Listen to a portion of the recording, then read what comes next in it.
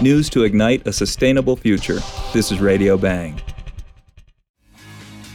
Modern science and ancient ritual combined in November when Colorado State University released 10 American bison onto the prairie of northern Colorado. This is the same prairie where endangered black-footed ferrets were released a year ago. A spiritual leader from the Crow Nation of Montana offered a prayer as hundreds of people watched the release onto 1,000 fenced acres of natural space owned by the city of Fort Collins and Larimer County. The bison in pure genetic form has not run this land in about 150 years. Known as the Laramie Foothills Bison Conservation Herd, the heirloom DNA comes from bison of Yellowstone National Park.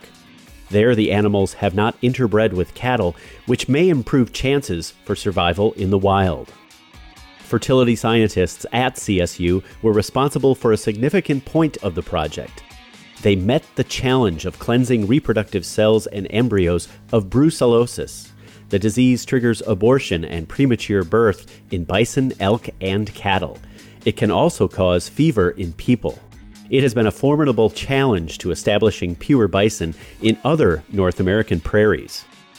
The success of this event is a potential turning point for the species and a testament to interagency collaboration in a wildlife conservation effort.